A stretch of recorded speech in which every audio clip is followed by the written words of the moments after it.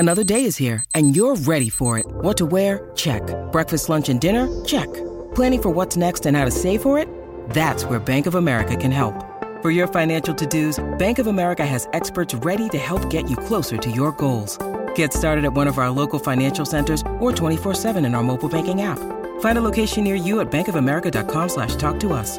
What would you like the power to do?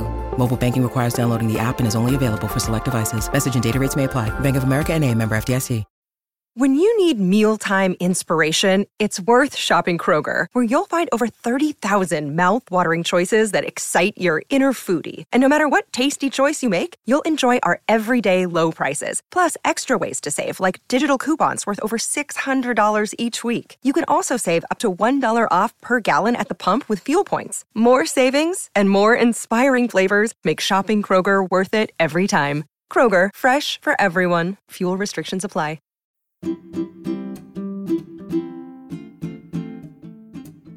Hi, I'm Renee Colvert. And I'm Alexis Preston. And this is An Animal Saved My Life, a podcast about the incredible animals that change our lives forever.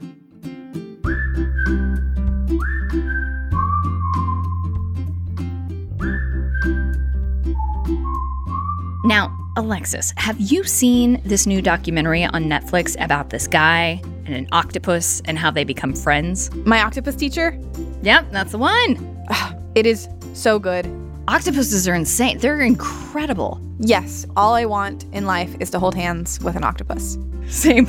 Well, you're going to lose your mind when you hear this. Today, we've got one of the directors of that movie on the show. Oh, cool. Her name is Pippa Ehrlich, and I guarantee you she can hold her breath longer than you and I can.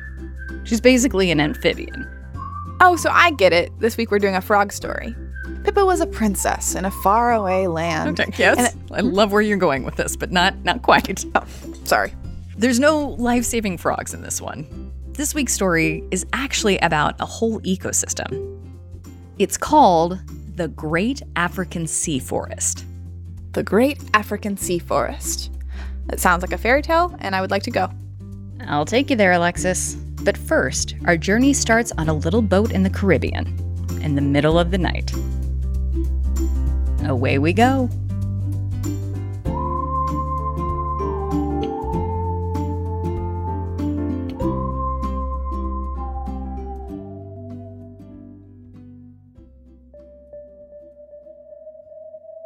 We went out at probably 2 o'clock in the morning, and the stars were really, really bright. We went out on this little speedboat, and the ocean was being churned up by the engine, and there was this beautiful trail of phosphorescence leading all the way from the boat all the way back to land. And the whole boat, there were only women on the boat, aged between, say, 18 and 25. We stopped and looked in the water, and there was just this massive shadow. And we went over to the line, and we started pulling on it. And as we got to the end of it, the whole boat just started turning in a circle. And we realized there was this huge female tiger shark on the end of the line.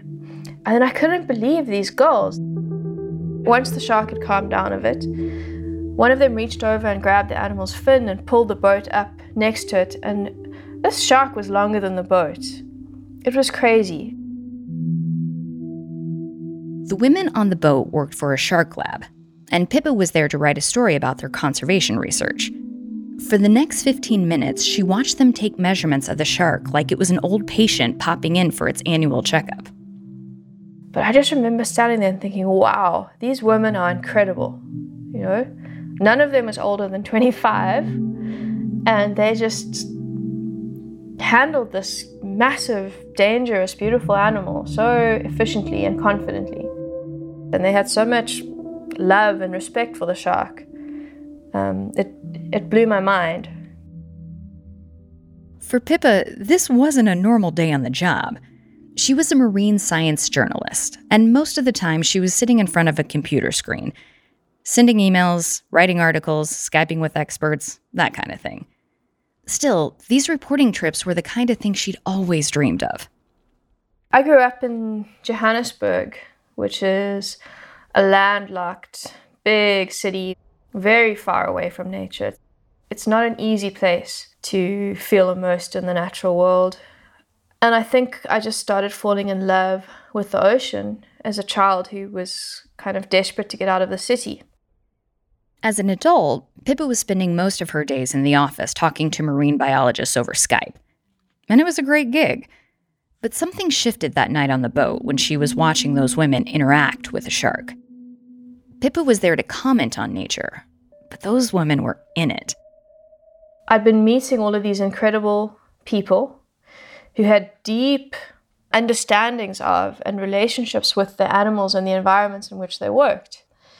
And I realized I was living this almost vicarious life where I was telling other people's stories, but on a very superficial level. And I was parachuting in and out of places. But as far as my own understanding of the natural world and my own relationship with the natural world, I didn't have very much to share. And when I came back to Cape Town, I actually felt really, really sad.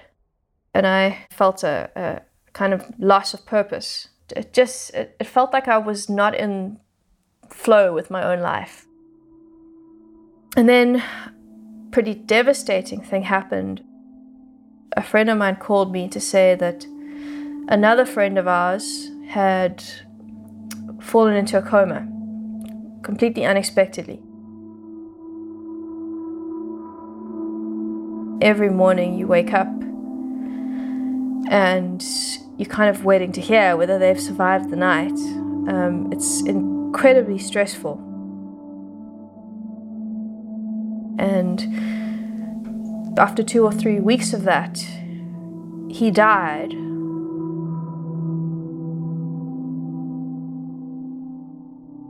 Yeah, and that really shook my world. And I really started realizing, like, I have to start making some big changes in my life. Pippa's grief was intense. She felt disconnected from the world she was writing about for work. One day she confided in a friend. Her friend said, "The last time I felt like that, I started diving with Craig." Pippa had actually met Craig once, a while back. She'd gone on a group dive that Craig had led. She hadn't seen him since, but she remembered the dive really well. He was finding animals that I'd never seen before. He was pointing out behavior that I'd never even heard of. And we were able to get really close to animals. I felt like I was in a place that I'd known for a very, very long time, but I felt like I was seeing it with completely new eyes. And the feeling in my body was completely different to any other time that I'd dived. Towards the end of the dive, Pippa was standing in waist-deep water when she saw a tiny baby shark moving along the surface. She put her hands in the water, and the little shark swam right into them. I was in absolute shock. I could not believe what had happened. Because sharks don't normally swim at the surface. They can feel your heartbeat from the time that they're in eggs. These sharks can feel when there's a big predator around them. So the fact that this animal had just swum into my hands like this, a whole lot of questions started running through my head. Even though Pippa had been diving for 8 years, Craig seemed like some sort of marine animal whisperer. She took her friend's advice and she got in touch. And Craig said, "Sure, feel free to join." But there was a catch. Pippa would have to swim in conditions that were so cold, they'd cause most people to hyperventilate. Stick around.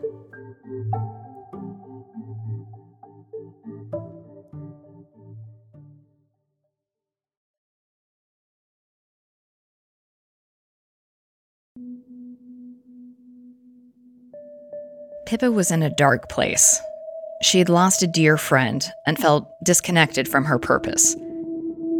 So she called Craig Foster and was about to meet him for a dive. But this wasn't going to be a casual dip in the sea. Before we get to that, a quick lesson for the uninitiated. It's called The Dangers of Diving in the South African Sea Forest, aka How to Terrify Your Loved Ones. Now, Pippa had already been free diving in kelp forests for years. Freediving is when you dive and just hold your breath, no oxygen tank. Pippa makes this sound very cool and casual, but that's only because she's very cool. This is one of the wildest, scariest places to swim in the world. What's so dangerous about it? I'm so glad you asked. Number 1, great white sharks and poisonous stingrays. There's nothing more scary than being in the water at dusk when it's not very clean and you're all on your own and you think there might be a big great white around. And that's actually the least of your concerns, which brings us to number 2, strong currents, riptides that can suck you out into the ocean. And number 3, the waves are so huge that if you don't move very, very quickly, you're going to be washed over rock islands that are covered in sharp mussel shells. Ow. So sharks, riptides, and crashing waves. And please remain calm at all times because of danger number 4, ground swell. So you've got swell on the surface, which creates waves, but you also get ground swell, which moves around on the seafloor. We've all had quite scary experiences where you'll be halfway swimming through a cave and the water will just start sucking in the other direction. And you have to just sort of remain calm and wait for that swell to change direction and spit you out. But you'll sometimes be stuck fighting against it for like 10 seconds while you're holding your breath. So Pippa had already been dealing with all of that for years. Baby stuff. But Craig had an added challenge. Most people who dive in these kelp forests wear wetsuits, but Craig was now diving in just a bathing suit. No big deal, right? Nope. Big deal. People dive in wetsuits in the area for a reason. The water, technically speaking, is freaking cold. I was pretty traumatized after the death of my friend, and I wasn't sleeping well, and I was worried that I wouldn't be able to last very long in the cold. But he said to me, look, if you've got to start slowly. The waters off the coast of Cape Town can be freezing cold, like life-threatening. If you're not used to it, you could lose control of your limbs. You could get cold shock and suddenly inhale water. You could hyperventilate, and there's a real risk of heart attack. Craig wasn't trying to torture Pippa, though. I think I was looking for a challenge at that point. I needed something that could keep me focused and pull me out of the kind of slump that I was in. And he gave me a guidebook called The Two Oceans, and he said, you need to learn every single species in here. Until you know every single animal in this environment, you won't know when things are unusual. And you won't know how to find things, and you won't know how they relate to one another. And he also said, and you need to get better at diving in the cold, so do 10 dives by yourself and then come back to me. Learn the guidebook and do 10 solo cold water dives. That was Pippa's homework. And it was hard, even for an experienced diver. You know, I kind of stare out at this gray sky and dark ocean, and then force myself into the water for 20 minutes, and I was really wondering what the hell I was doing. And the biggest thought in your mind is, I'm cold. And I wish it wasn't so cold. And why am I in this freezing cold water?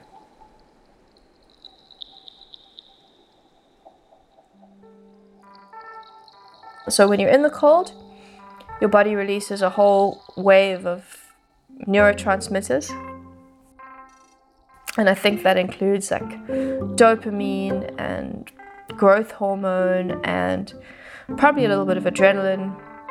And then you come out of the water and your body releases a new wave of chemicals. And one of those chemicals just makes you feel really, really calm and centered.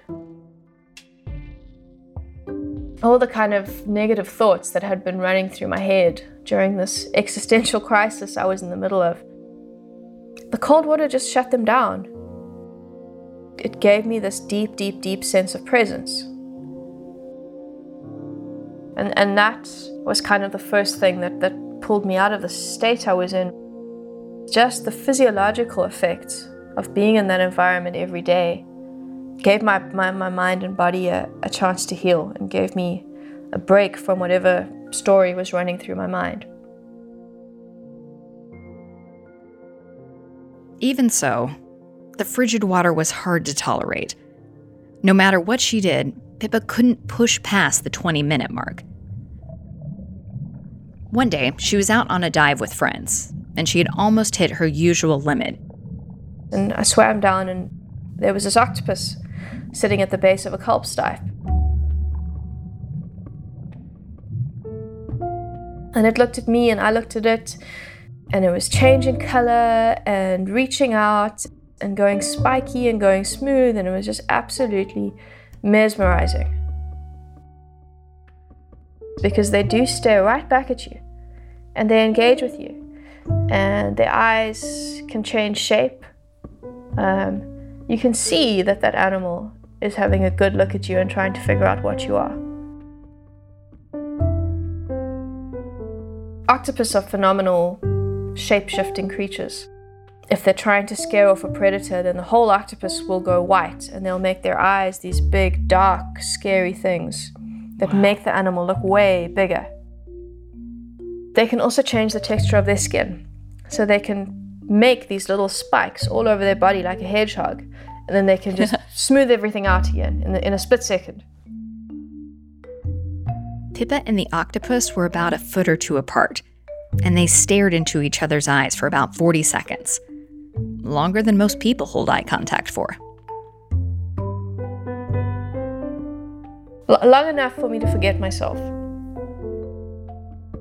And after I'd seen that, I just wasn't cold anymore. And I just stayed in the water.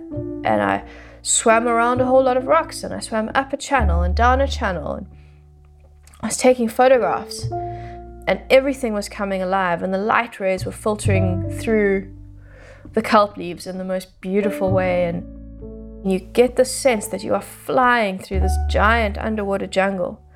And everywhere you look, there are upside down shells that are reflecting the light upwards and glistening, and there are urchins everywhere, and the urchins are these crazy psychedelic purples and reds, and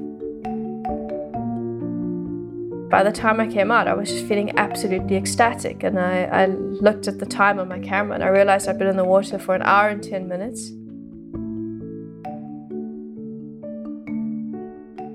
The mental barrier had been broken, and I kind of felt like I had this new superpower. With this new superpower, Pippa went back to the Kelp Forest Whisperer. She had completed her challenges, and she was ready for the next one. Stick around.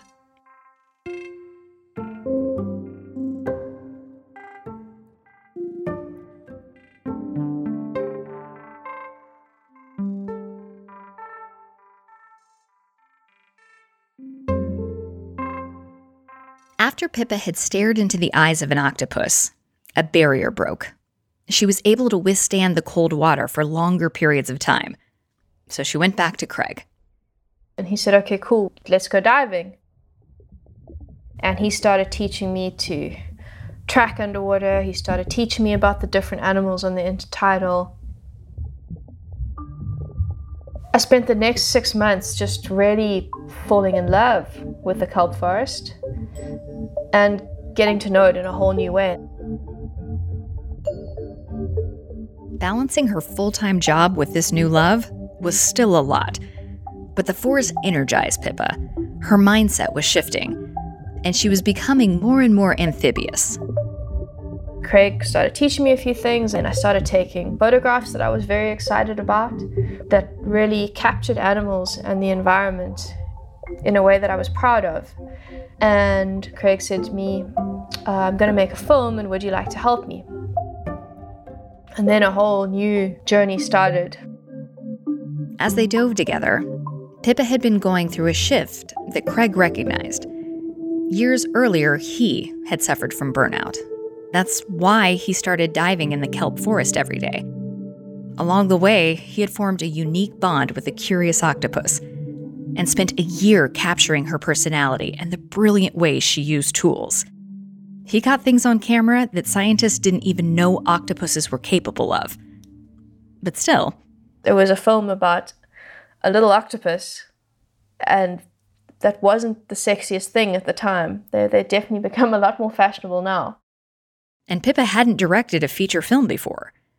But she resigned from her job and started the process of experiential filmmaking. Every day, their team started with a long edit session. Then they went for a free dive in their swimsuits and captured the footage of the kelp forest. The amazing thing about marine life is it's evolved for hundreds of millions of years without human beings. So most marine animals don't look at human beings as prey, and they also don't look at us as a threat. And I think that's why you can get close to so many marine creatures in a way that you can't do on land. Sea forests are kind of like forests on land. The greenery creates cover for animals, a place to live and hunt and hide. The kelp is like a long vegetative rope that grows from the sea floor to the surface.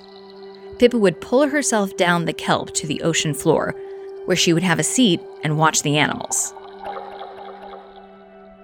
You might find that you'd be walking along a kind of very clear, shallow, sandy patch into a channel, and you'll look up and you'll see all the kelp leaves. You'll see sort of brown things glistening in the sunlight, which are curled up like snakes floating on the surface. You realize that it's this incredible three-dimensional ecosystem where you have these long stipes of bamboo kelp. The whole center is hollow, which is what helps them to float. And as the surface of the water moves, the light will come filtering in through the leaves, and there'll just be these beautiful light rays like dancing in front of you. And you can swim through kelp passages, and there'll be schools of fish moving along with you, dream fishes and tiny little juvenile mullet, like this perfect silver cloud, and they'll zoom around together and move around you in a big circle, and you feel like you're flying through a forest, and those fish seem like flocks of birds. These huge swarms of jellyfish will come drifting into the forest. These psychedelic aliens called compass jellyfishes, and they're just absolutely beautiful. They're kind of pink and red, and they've got these very, very complex tendril systems dripping down the middle of them, pulsing and blinking, and they shouldn't be conscious, but they are. And you'll swim up to them and they'll know where you are. They don't have eyes, they don't have a brain, but absolutely there is some sort of engagement going on. We get these big packs of spotted gully sharks, and they are absolutely harmless, very, very gentle, super, super fast, but very shy. So you have to kind of learn to move as carefully as possible. And then you can literally pull yourself down on a kelp stipe and sit very, very quietly. And you can have 30 sharks swimming past you and bumping into you and just moving around you.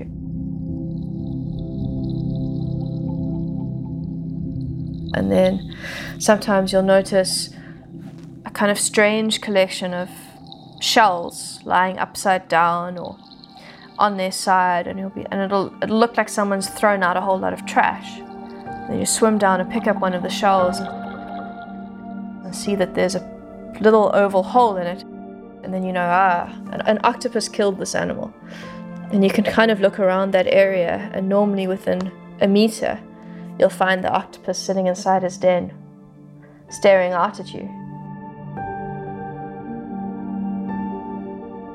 500 million years ago, we were the same thing as octopuses. We were both a kind of worm-like creature. And then at that point, we branched off onto one side of the evolutionary tree and became a highly complex, sophisticated vertebrate.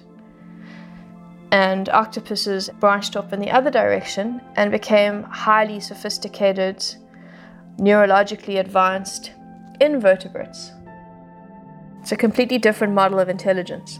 Yet they can stare into our eyes and engage with us.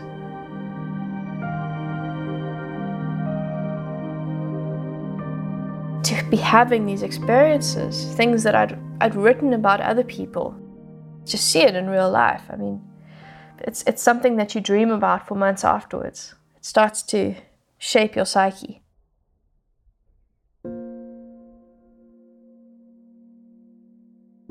My Octopus Teacher has been captivating audiences around the world and racking up awards at film festivals. Working on it gave Pippa the opportunity to connect with nature in a way that she'd never even dreamed of. And it feels like an enormous privilege. And there's something very, very special about these peak moments, these deeply life-affirming experiences in your own backyard. And every morning you can't wait to get out and see what you meet and how cold the water's going to be. When that energy is flowing, it's an incredible feeling, and it fills your whole body, and you couldn't be more grateful and excited to be alive. Your whole experience becomes kind of innocent and childlike. And it's amazing to be in that flow, but it's not like that every day. You will be pulled out of it, and then by some sort of grace, you'll be sucked back into the flow. The challenge of being human is to keep growing and keep finding the things that make you feel centered and close to yourself and in tune with the universe, if you want to put it that way. But there is no golden bullet for that. Certainly nature is the strongest medicine in my life. I think, we're all just completely confounded by this octopus. And in that moment, when you guys are staring into each other's eyes, what do you think the octopus is thinking? I think they want to know what you are and what you're doing in this space. And I think the first thing they're wondering is this thing dangerous or not? How close should I allow this thing to come? Maybe they're wondering, the thing looks quite big, but I wonder if I could eat it. Oh, Pip, I hope so. Yes. Good. Yeah. It would be very arrogant to assume that we can ever figure out how an octopus sees or experiences the world, but an octopus is a highly intelligent animal, and its whole life is about the conflict between fear and curiosity. It's how much fun it can have, how much exploring it can do, whilst staying safe. And I think that, we can relate to that as human beings. Pippa Ehrlich is still diving in the Great African Sea Forest almost every day, observing and documenting its wonders. She's the co-director and editor of the film My Octopus Teacher. She's also a member of the Sea Change Project, a group of scientists and storytellers that are raising awareness about South Africa's kelp forests. 25% of the world's coastline is covered with kelp forests, and all over the world they are disappearing because of climate change. You can find out more at seachangeproject.com. That's SEA, seachangeproject.com.